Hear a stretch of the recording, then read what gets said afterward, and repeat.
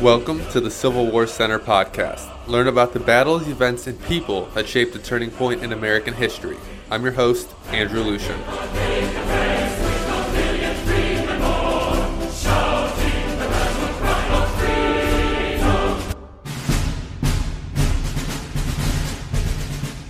All right, everybody, welcome back.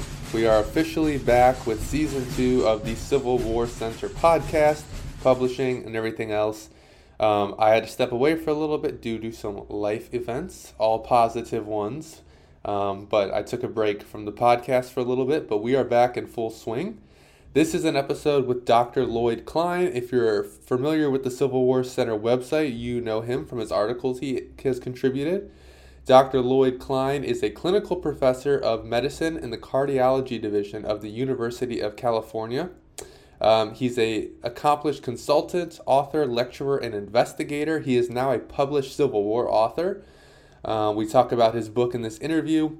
He is also an amateur and now professional historian who has read extensively on the Civil War and has published extensively as well, as I mentioned. Dr. Klein and I sat down to talk about his book, which is now out, and I will put a link in the show notes, and make sure to pick it up. So here's my conversation with Dr. Klein, and I hope you enjoy. Okay, hello everybody. Today we are sitting down with Dr. Lloyd Klein. How are you today, sir? I'm doing great. This is a new way to meet. We've emailed a lot and messaged a lot. Very true. It's good to put a face on the name. Yeah, Dr. Klein is one of our contributors at the Civil War Center. He has done quite a bit of work for us, some fantastic articles, and he does a lot of Civil War research and writing. So if you want to go ahead and introduce yourself to the listeners, tell them a bit about yourself and your interest in the Civil War. Well, I'm a professor of medicine at University of California, San Francisco. I'm a cardiologist. I spent most of my career being an interventional cardiologist, which is the type of physician that puts in coronary stents and does other kind of technical procedures on the heart. I've been interested in the Civil War as a secondary interest, I think, since I was age 10. Mm-hmm. When I was 10, my parents took us on a vacation through Pennsylvania, and we stopped off at Gettysburg. And that was really the initial contact I really had with something like that. And it was completely fascinating. And over the years, I've read an awful lot of Civil War books, and I thought it was interesting and something I kept up on. Obviously, as a physician, that was my primary interest and always has been. Have written a great deal on and written books in cardiology. And then several years ago, I semi-retired and thought I would take up again some of my other outside interests, and the Civil War was one of them. And so I began, especially as COVID started and I had nothing to do, I began to write on Facebook daily quizzes, which I would put on in the morning, and I called it a coffee cup challenge, just as a way to focus my own reading and interest. Mm-hmm. And as you know, it's become one of the more popular things on Facebook, and which has been really gratifying to me. Mm-hmm. I get that. That's kind of that was what started the podcast and blog and everything for me too. It was just trying to help myself learn. I feel like because it's one thing to read it and then you go to bed and the next day you forget a lot of the details of that battle. One of the things in cardiology and in medicine, which is very common, is as you're teaching, you will turn to the person that you're training as you're doing a procedure or just after seeing a patient, and you'll throw a question out to them.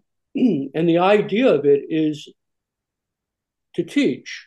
Mm-hmm. And one of the things that I've learned is that somebody can talk on and on and on and drone on, and you turn it off. But if somebody asks you a question that you don't know, and then they tell you what it is you don't know, that's a spectacular teaching tool. If it's done correctly, if it's not done to denigrate the person, but as a way of lifting up and imparting facts, it's a great solution to all of that. Hmm. And that's really the basis of the coffee cup challenge. I'm just basically taking what I did for 35 years teaching in medical schools and residents and fellows and just applying it to the Civil War. And it has been very effective. People love it. And for listeners who may not be familiar, do these questions come from what you're studying at the moment, then I presume? Yes. I mean, I like reading, but like most people, to just plow through a 300 or 500 page book of who's fighting what and which regiment is moving where, it can get a little bit tedious. Hmm. And so I find that to take it off in small pieces, say, gee, what happened at First Manassas? Or, what was the Dred Scott decision about? And why was it decided that way? I find that to really take it in small bites like that, I can tend to remember what this was about much better than some encyclopedic uh, uh, way to look at it. And so Hmm. I think it's good for the person I'm teaching, but it's also great for the teacher. As a teacher, you know that the person who learns the most from a lesson is the teacher, not the students.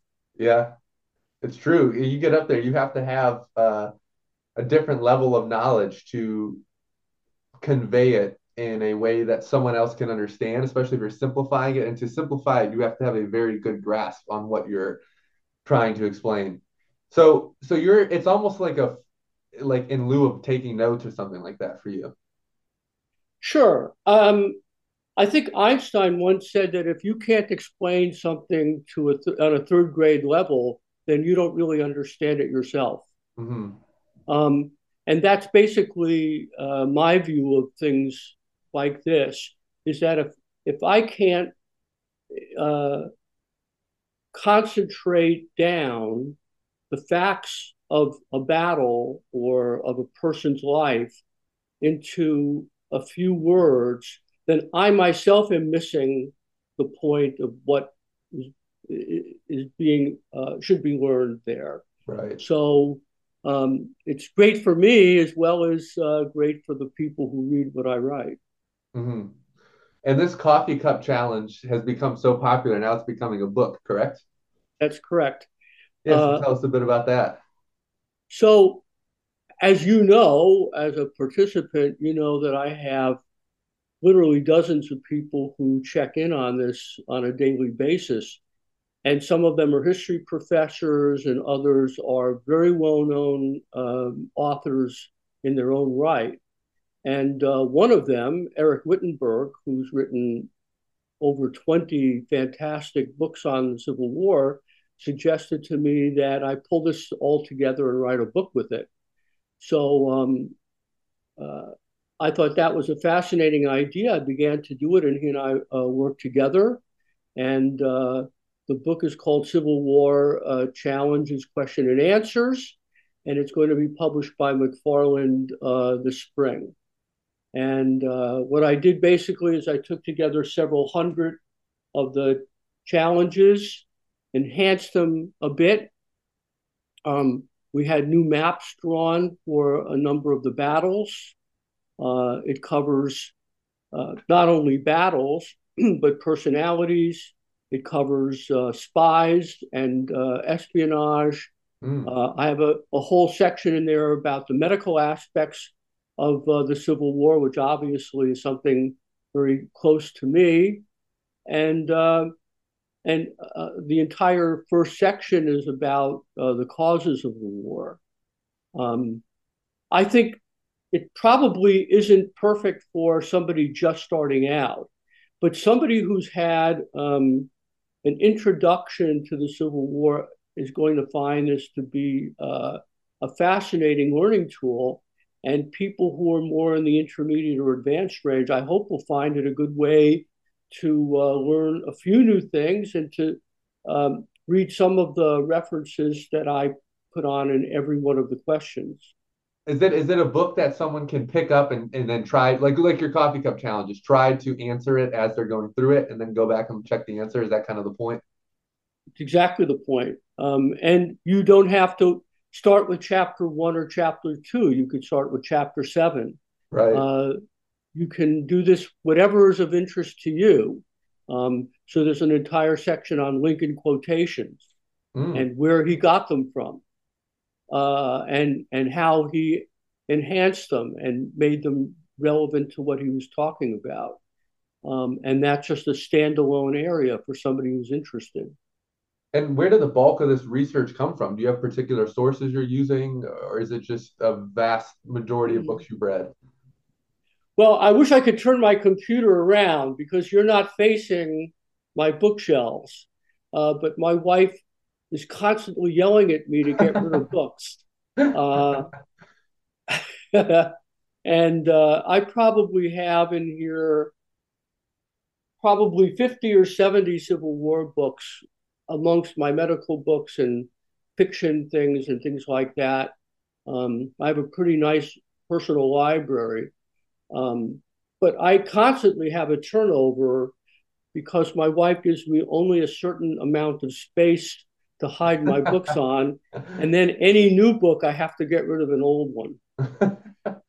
I get that. I need to get a new. My bookshelf's pretty small, so some of my books are elsewhere, which they're packed up at this point anyway because we're moving, like I said. But I'm looking to expand my Civil War book shelf as well.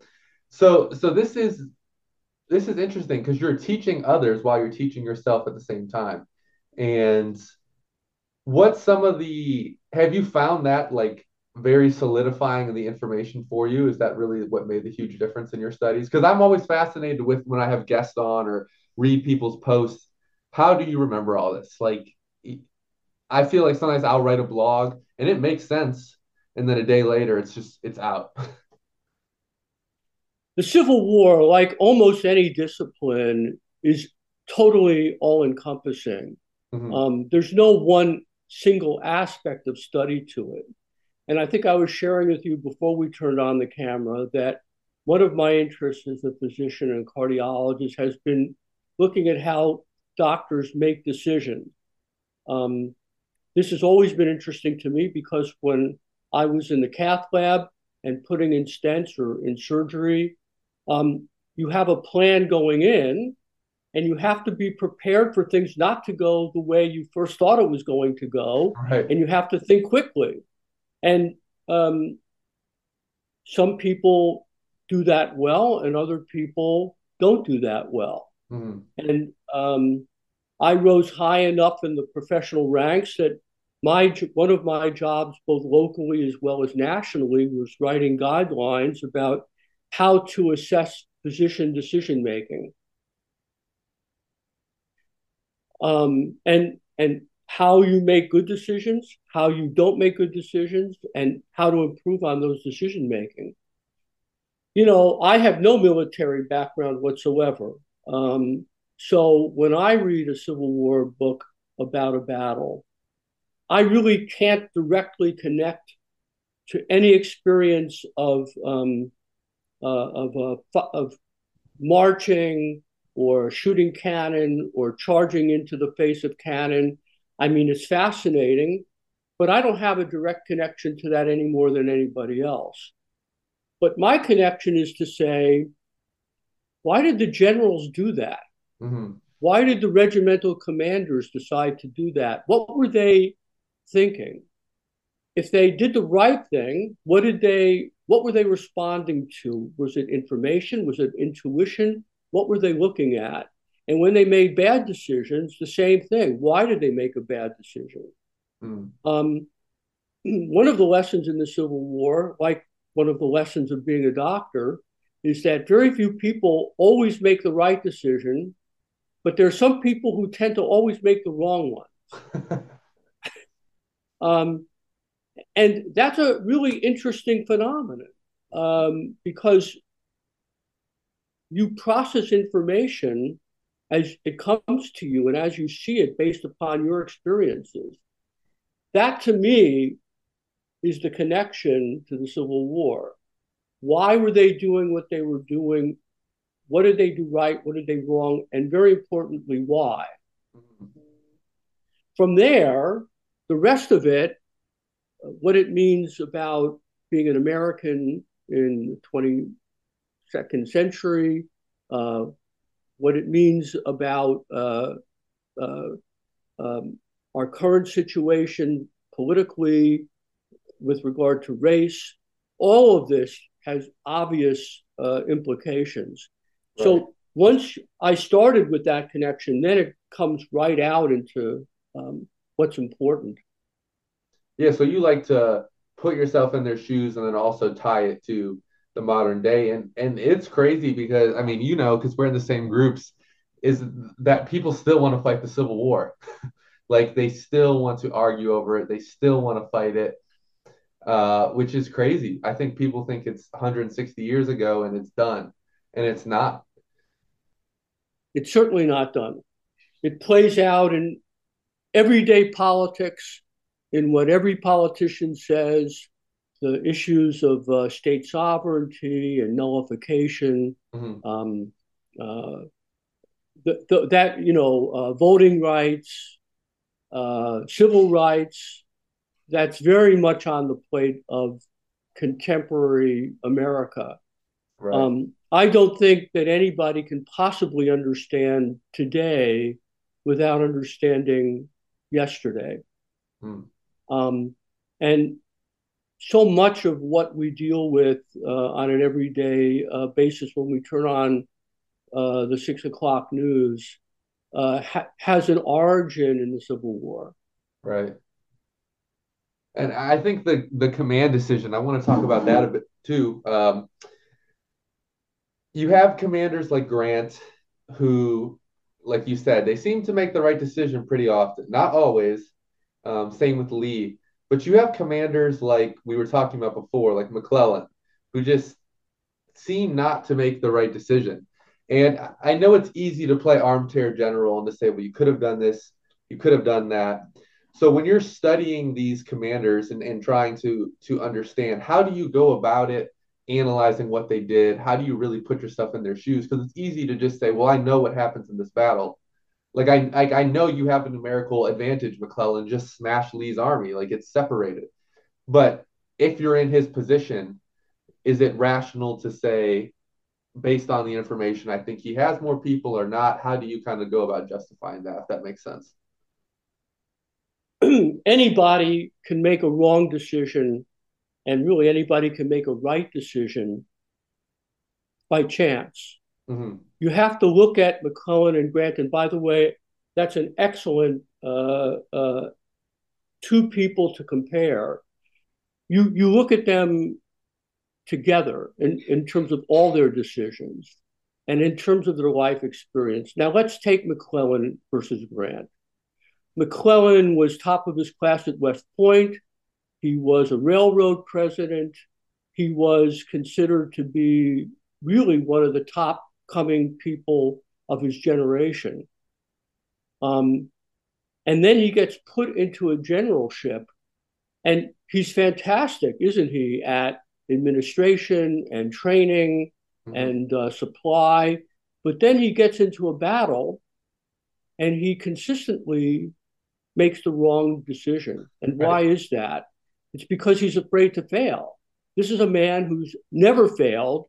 He's always been a success, Mm. and he isn't going to take a chance unless all of the odds are in his favor. Now let's compare. And so that causes him to make bad choices because that's not how war works. War is a gamble. You've got to roll the dice. Right. Now let's compare that with Grant. Grant was not top of his class at West Point. He was a nobody in the Army. Right. He got put out in nowhere, California, and let's face it, became an alcoholic. He had to leave the service. He had to go back to his farm in Illinois and scrape for every opportunity and kept failing at all of those things.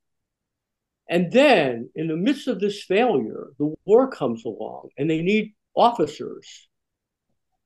And Grant fortunately knows the congressman from Galena, which is the town that he was living in Illinois, who pushes him up the ranks. Grant has nothing to lose. He's exactly the right person to be a gambler. Mm-hmm. Because if he fails, he's always failed. He knows what it's like. He's not afraid to fail. Right. That's what you needed. And he would take chances all the time. And he would never give up.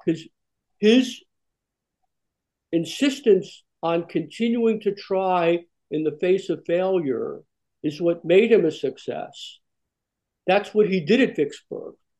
There's this fascinating chapter in Shelby Foote's trilogy about all of the things Grant did at Vicksburg that failed until he found the one thing that would work. Right. He does about like 4 different tests of the Yazoo Pass and exactly. Trying to change the flow of the Mississippi and everything. And why did he succeed? Because he didn't stop trying. Mm. Yeah, that's a good point. And it makes me think about Lee, because Lee is interesting because he has a much easier life than Grant, more McClellan-esque, but he loves to roll the dice, especially in a situation where you don't really need to roll the dice. You more need to, like Washington, if you look at because they see it as the Second American Revolution. And in the American Revolution, Washington's not launching offensives really against the British. He's willing to surrender even Philadelphia, New York, in order to keep his army alive, to keep the war alive. But Lee's more willing to risk. Why do you think that is? Well, first of all, Lee knows he doesn't have the resources. He knows he doesn't have the manpower. He knows his supply chain is very iffy. His advantage, if he's going to win, is different from Washington. Washington was willing to trade land for time, knowing that the British didn't have the resources to overcome that. Lee knows the North does have the resources to overcome that. The only way the South was ever going to beat the North was not in a military sense. Mm-hmm. It was only by convincing the population of the North to stop fighting, that the cost of the war was too much for what it is they thought that they were going to get in return. So his idea was to create as many casualties as he could early on to try to convince the North to stop fighting, the North populace. Mm-hmm. And honestly, if a man like Seward or Chase had been elected president instead of Lincoln, it probably would have worked. Right. But Lincoln was elected. Who won the Civil War for the North? Forget about the resources and the supplies and the manpower and all that stuff. Lincoln and Grant won the war. Right. Without Lincoln and Grant, the South would have won. Yeah, if you had a Republican there, they would have just went for peace. They would have just gone. In fact, that's what McClellan wanted to do in 1864 when he ran against Lincoln. Lincoln held it together. Lincoln is the one who articulated what they were fighting about. That's the power and the beauty of the Gettysburg Address. He's the one that recognized that fighting for union as a theoretical principle was very important, but the way to get the North really on board was to talk about freeing the slaves. Mm-hmm. And that was why the Emancipation Proclamation was not only the right thing to do morally, but the brilliant thing to do politically. Right. Well, and you mentioned Shelby Foote, and then the Ken Burns documentary, he has that quote where he says that the North could have won with their hand tied behind their back. And it's true in a sense that the North had that industrial power, but it's kind of like what you said. They had the industrial power, but without the right person at the helm of it, it was all for naught, because they would have just sued for peace anyway. Look at how long it took even Lincoln to mobilize the North, to get them into the war. Think about how many battles they lost to get to that point. Mm-hmm. They lost Manassas, both first and second. They got destroyed at the 7 Days. Hmm. Uh, uh, Only Grant was winning victories in the West, and nobody was paying attention to the West. And Shiloh was kind of an embarrassment for the Western Army. Things were not going well for the Union Army until early 1863. Hmm. Yeah, that was Lincoln's big like thorn in his side in a biblical sense was that the West they were winning, but people only cared about the Eastern Theater and what Robert E. Lee and the Army of Northern Virginia was doing. And so I want to ask you this because we're talking about the Western Theater. That's my area of interest. Do you have a specific interest of the war when you're writing these coffee cup challenges or when you're studying, or do you just kind of go with whatever catches your eye at the moment? Well, I'm from New York originally. Absolutely, the Eastern Theater started my interest. I think, like most Northeasterners, the Western campaign, the Western Theater, always struck me as being secondarily. Hmm. And then I read enough to recognize that the war wasn't won in the East. The war was Right. won in the West. That Grant learned his trade in the West and then brought it East. And that made me a lot more interested in the Western theater. The other thing I should point out is that my elementary school in Manhattan was the William Tecumseh Sherman School, which is really, really interesting. Uh, and so Sherman to me is always somehow been a hero. Mm. And so that's always been an interesting connection to the Western campaign. So as I got to learn more about what happened at Vicksburg and at Chattanooga and Atlanta, um, that's become probably more of an interest to me than the East has become. I relate in a similar way. I think being from Ohio, and I've been to Grant's birthplace. I've been to his boyhood home. There's a lot of connections. Just down the road, we have Grant Street and Sherman Street right next to each other, and Sherman's Ohio as well. So I think for me, it's a similar thing. It's the Western theater draws my attention because of Grant and what he did, and sometimes I think Grant's so well known. He's so studied in the Civil War. I want to study some of the lesser known characters, but he just always draws my attention because, like you said, the North wouldn't have won without him. There's no way around it. They didn't have the stomach for it. McClellan, Burnside, Hooker, they just didn't have the stomach that Grant had. I mean, you being a cardiologist and in the medical field, there's that's not for everybody. That pressure, having to have someone's life in your hands, I would imagine, and that's what we see with Grant. He had the stomach for war, and not everyone does. It's really terribly unfortunate that Grant's reputation over the years suffered so much. Hmm. Um, uh, he was probably the great military strategist of the entire 19th century. His victories are at least as incredible as Napoleon's. Mm. Um, his army of the Western Theater was probably the greatest army of that time ever assembled. He was a magnificent strategist. Um, and Vicksburg is one example, but when he came east and everyone still thinks of him as a butcher because of the Overland Campaign. But the crossing of the James River was not the work of a butcher. That was the work of somebody whose capability of looking at a map and seeing what needed to be done was far superior to anybody else's Hmm. of his time. He completely faked Lee out of his boots, and Lee was not the kind of guy you would fake out. Right. Um, uh, these two examples are where Grant absolutely changed the course of the war by his decisions. He took big chances, and they worked out. Hmm. So Lee did as well. I mean, Lee loved to roll the dice. Talk about it's interesting to me because Southern people love to call Lee or Grant a butcher, and they love to critique his strategy. But in a sense, he did a lot of what Robert E. Lee did. Robert E. Lee was a big chance taker. Talk about multiple times dividing your army in the face of a superior foe, and he got away with it. But he did the same things Grant did. He made a mistake at Gettysburg. He made a frontal assault that was just disastrous. And I mean, somehow Lee gets forgiven for that, but Grant never gets forgiven for Cold Harbor, and I'm not sure why that is.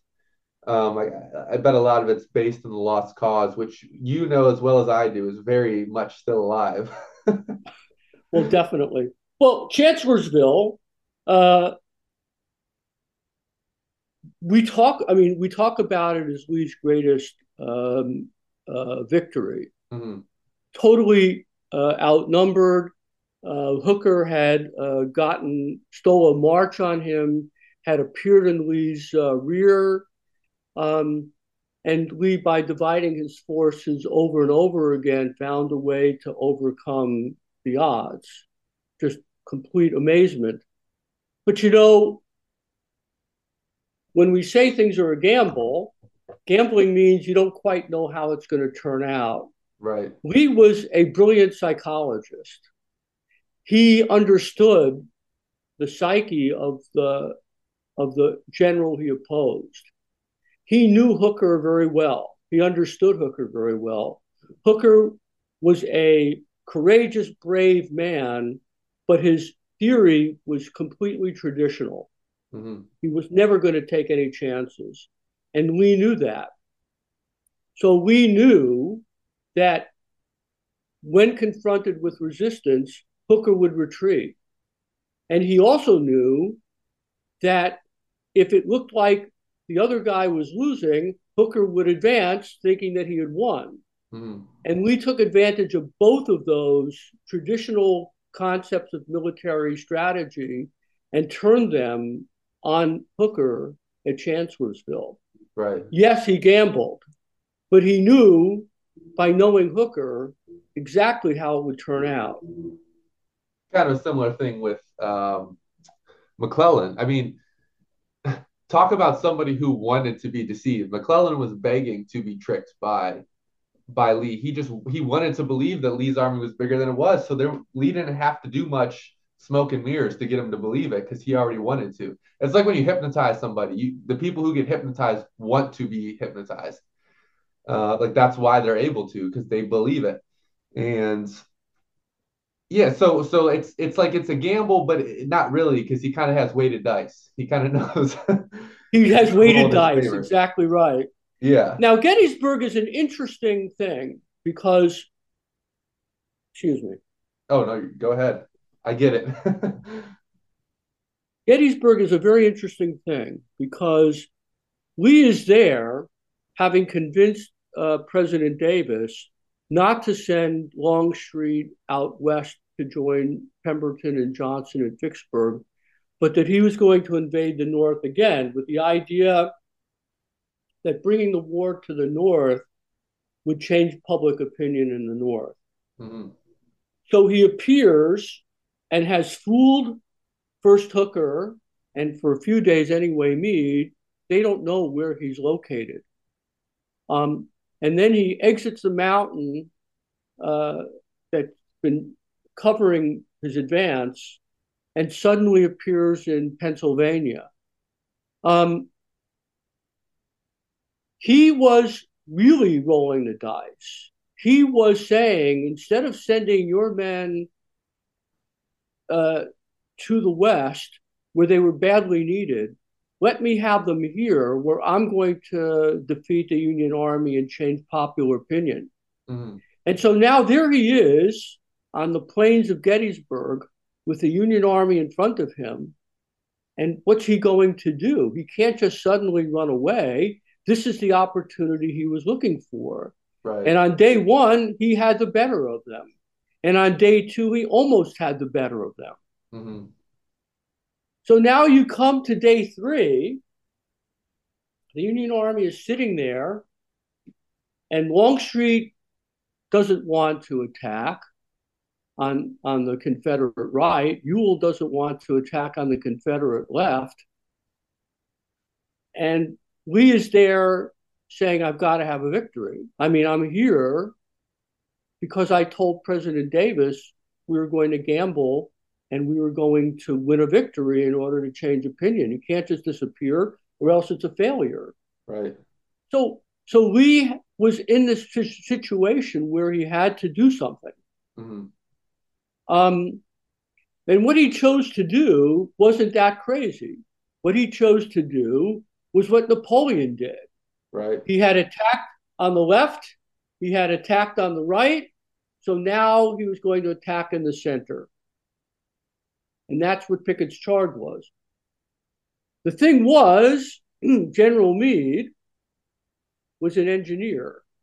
He was a very precise man, very careful man. He also was trained at West Point, same as Lee. And he knew that was a Napoleonic concept. And so he predicted to General Gibbon the night before that when Lee attacks, it's going to be in your front. Mm-hmm. Meade intuited what Lee would do, and he intuited correctly and put his forces right there. Right. And the Union Army's interior lines at Gettysburg were great. The ability to shift troops around, it's so crucial. I was studying Chickamauga this morning. I was writing, and Rosecrans' decision to move from the right flank to the left flank to support Thomas left just a gap wide open that Longstreet just takes 5 brigades through, and or divisions, whichever. Like we were talking about, I forget the details, but the interior lines at Gettysburg were so tight. Even when there were those gaps, they just in the nick of time were able to close them. Where it's somewhere like Chickamauga, they don't get them closed. And I mean, some of that could be blamed on Rosecrans, depending on your view of him. But that's definitely a big part of the saving grace of the Union Army at Gettysburg as well.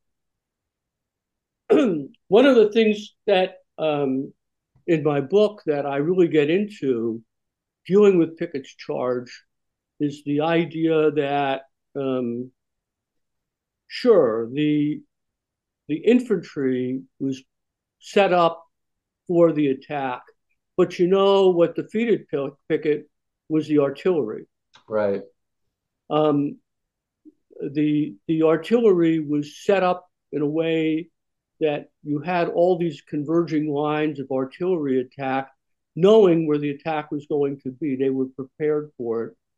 General Hunt was the head of artillery, and he had cited everything in preparation. This was something that had never been done before. It was something that Rosecrans hadn't done in his battle. This was really the difference, was the artillery. Mm-hmm. Yeah, artillery makes. I mean, we were talking before about Stones River. That's what your upcoming coffee cup challenges are going to be about. And even at a battle like Stones River, on that last day when the Confederates take that hill on the right side of the battlefield, so I'm trying to picture it in my mind, the artillery across the Stones River makes the position untenable. And as an infantry unit, you don't stand much of a chance with artillery fire coming at you. You don't want to be cannon fodder. And yeah, the Confederate bombardment, a lot of those shells go over their head. It's interesting. I was reading, I think I have it behind me, which I know the listeners can't see, but The Final Fury by Bruce Catton on Gettysburg. And Meade's headquarters are getting bombarded, but not the front line of Hancock's corps. And the battle could have gone a lot differently if that shot had been lower and actually hit those Union lines where they were supposed to. So I have an entire challenge in the book on the subject that I won't spoil for you, but I will tell you that the concept of artillery at that time was to fire over the head of the line that you're attacking, so that when the pieces of the bomb would explode, it would fall onto the line below. You weren't shooting directly at them unless they were an attack formation. you were firing over their head. But something really happened very interestingly several months before to the Confederate art fuse factory in Richmond. There was an explosion, and so the fuses that they had to use at Gettysburg was a different fuse type. Mm. And nobody had actually ever told the Confederate artillery that there was a difference. So the fuses that the Confederates used at Gettysburg took 1 second longer for the bomb to explode than what they had prepped for. Mm. So the reason why all those bombs went behind the lines wasn't a mistake. It was the fact that they had lined and sighted things up the way they thought that it was supposed to go, and they didn't realize that there was 1 second longer for the fuses to go off. That's fascinating. I've never heard that. It's fascinating but true. You tend to, with these coffee cup challenges, pull out things that I've never heard of, which is why yeah, we were talking before about Chattanooga, and in all the books that I have, I was looking through when you put the coffee cup challenge about the retreat and the battle that took place, and I'm flipping through my books trying to come up with the battle name, and I can't find them. Which is good and bad, which is a reason for listeners to pick up the book when it comes out, because I guarantee you will learn a lot. I hope so. And I hope that people find it educational. Mhm. Um, I think it can be understood and enjoyed on multiple levels. And I enjoyed preparing it. In your level of Civil War study, how do you find such? Is that kind of what you look for? Are you looking for the untold? Are you looking for the parts of the war that get overlooked? Are you kind of looking for those stories? To a certain extent, I am. I'm looking for a different angle to tell the story. Mm, Um, if you really want to read the story of the Civil War, I am no Shelby Foote, and nobody else is either. Uh, if anybody wants a basic understanding of the war, go buy Shelby Foote's book. They're fantastic. mm, Um, I can't possibly compete with that. But what I can do is I can tell the stories that aren't the center of the war, that impact the way the war played out. So that's my interest. So that, for example, I had a an article in Gettysburg Magazine this past summer mm. on Robert E. Lee's heart attack. Obviously, something that I know something about heart attacks and how it may or may not have impacted his decision making at Gettysburg. Um, so, this is the kind of question that people say: why did Lee make bad decisions at Gettysburg? Was it his health? Well, no, it wasn't. But it's a good question, Right. and it's an important question to ask. It's interesting because it goes back to what we were talking about at the beginning, which is why are they making these decisions? Is it these external stimuli that are impacting them, or is it they just made a bad decision that day? Or if you're McClellan every day, but it is interesting, and it's like Grant. You have these lived experiences in your life that impact you on the battlefield for better or worse. And in Grant's case, it's for better. But it's those untold stories that get looked over that lead them up to that point in making that decision. And to me, that's the fun of it. To me, that's what I find of great interest. I think everybody should know what happened, but trying to understand why, to me, is what invigorates me. And it makes sense. I mean, with as many books as are written on the Civil War, there, like you said, it's been done. If you're going to just look at it like a simple battle narrative, I mean, you have McPherson, Catton, Foote, like you have all these great authors who've written on it. But finding that new perspective is kind of what keeps the interest alive and keeps those new books coming out. I mean, we don't need another detailed strategic movement at Gettysburg or something like that. But why those decisions were made at Gettysburg is it's really what keeps it alive. I think it's a great perspective. I'm very excited for the book. Good. I'm sure I will learn quite a bit about it, and Eric's a great author as well. I'll put a little plug in there. I think it's March of next year. He'll be a speaker for our roundtable, which we just started. So if listeners want to hear him speak, he'll be joining us. Do you try to thematically do these coffee cup challenges, or is it just? I know we kind of talked about this, but do you plan it out at all? Kind of if it's around when Fredericksburg happened or Stones River. I do somewhat. This started with Gettysburg, where I would start doing several weeks of Gettysburg challenges. I would save them throughout the year. And I have some saved up for this June too, and start to put them out in June leading up to Gettysburg. Last year, I did that for Chancellorsville, which I thought was very well received. And I am doing it for Stones River, as you mentioned. Um, uh, so it has been one thing that I've looked at, one way of making it come alive. Mm-hmm. You've probably noticed that some weeks I do a theme thing, and other weeks it's just kind of five different sort of trivia things. Right. Um, it's just kind of whatever. I sit down in front of the computer and I go, well, what should I write about? And I do have a list of ideas that I haven't done yet, and I might start on that, and then my reading will take me in a different direction, and I'll go, oh, that's really interesting. Let me do that one. Mm. And you may or may not have an answer to this, but I'm curious. What do you think your most well received challenge has been? um, I I don't know actually. I uh, would like to think that it was the several weeks of Gettysburg. Mm.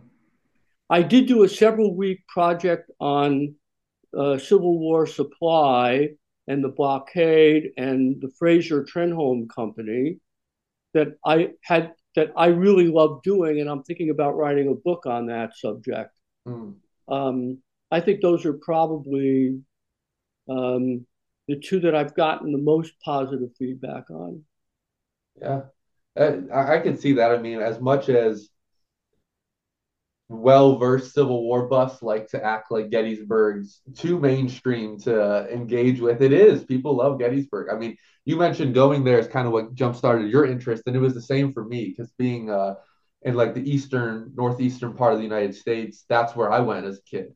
We would go there on trips as Gettysburg, and it holds a very special place in American history and public opinion. Even if I feel like there's a very valid case made that it's not the turning point of the Civil War. And you look at Vicksburg, the Overland Campaign. I would probably say it's the Overland Campaign, but it still holds that special spot, and it'll never be replaced. I don't think. What really works for me is that um, it brings home the point that the soldiers who were out in the field were fighting for their vision of what they thought America should become, and they were willing to lay down their lives for it. Right. That's an amazing recognition that tens of thousands of people were wounded or were casualties, and they knew exactly what they were doing. They weren't just out there and suddenly finding themselves in the middle of a battle. They Right. were there to fight for their vision. Mm-hmm. That is something that America in 2022 could really learn using. Yeah. Yeah. Yeah. That's a great point. Well, is there when can listeners expect this book to be out? It should be out in April. You can pre-order it on Amazon or directly from the publisher. Um, and I think people will love it. It's profusely illustrated with photographs. I think I mentioned that we've had battle maps drawn just Hmm. for this, um, including an artillery map of Gettysburg, so that you can see what I was thinking about with that. And I think I hope that people will find it enjoyable. I'm sure they will. I will make sure to put a link to it in the description so that listeners can go right to Amazon and purchase it. And is there a way that listeners can contact you or support you or your coffee cup challenges if they're interested? Um, I'm doing the coffee cup challenges now on a Facebook site called Never Call Retreat, one of Catton's books. It's also on another site called Civil War Truth. You're invited to join. You're invited to participate. Send me a note on one of those, and I'd, I'd be happy to respond. I've met um, a number of people with interests, and we've taken our friendship off of Facebook and message each other. And I've met a great variety of interesting people that way with great interest in the Civil War. Yeah, that's one of the things I love the most about the podcast is all the people I meet and the relationships you build. It's interesting because you find this similar passion and interest, and it can bring people together who have completely different walks of life and completely different views, and it is fascinating. It really enriches life.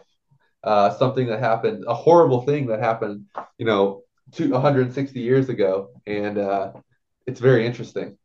Well, thank you. It's been a great discussion. I look forward to your book, and I encourage listeners to pick it up as well.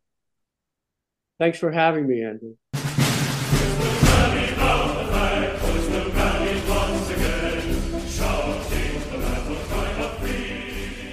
Thank you for listening to this episode of the Civil War Center podcast.